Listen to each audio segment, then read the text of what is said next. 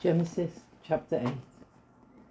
But God remembered Noah and all the wild animals and the livestock that were with him in the ark, and he sent a wind to cut over the earth, and the waters receded. Now the springs of the deep and the floodgates of heaven had been closed, and the rain had stopped falling from the sky. The water receded steadily from the earth.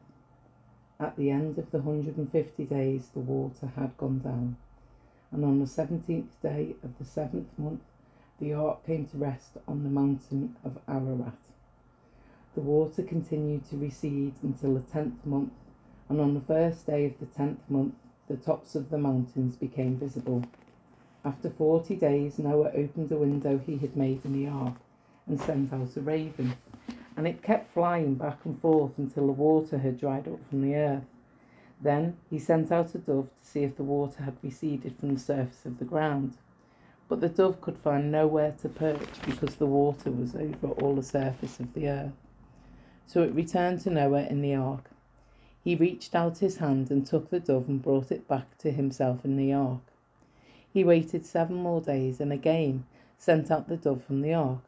When the dove returned to him in the evening, there in its beak was a freshly plucked olive leaf. Then Noah knew that the water had receded from the earth. He waited 7 more days and sent the dove out again, but this time it did not return to him. By the first day of the first month of Noah's 601st year, the water had dried up from the earth. Noah then removed the covering from the ark and saw that the surface of the ground was dry. By the 27th day of the 2nd month, the earth was completely dry.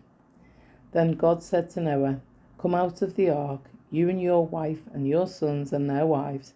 Bring out every kind of living creature that is with you, the birds, the animals, and all the creatures that move along the ground, so that they can multiply on the earth and be fruitful and increase in number on it."